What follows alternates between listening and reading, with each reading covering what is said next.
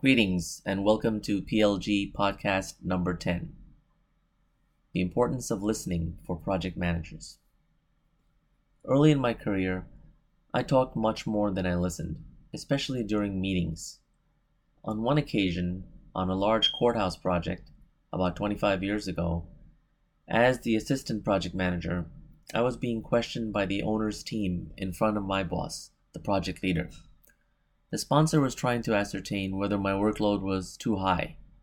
I talked in detail about my work when in fact I should have been listening for feedback that would have helped the project leader to clarify my role.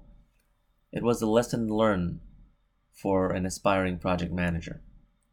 My goals at that meeting were to provide an overview of my role and instill confidence in the team about my capabilities to perform them, with a special emphasis on my duties as compliance liaison for this government project. In a way, I was trying too hard and in the process wasn't listening. I wanted to show that I was wearing 3 key hats, including project accountant and project administrator. While I managed to do so, I missed an important opportunity to connect with our senior project team members in a more meaningful way.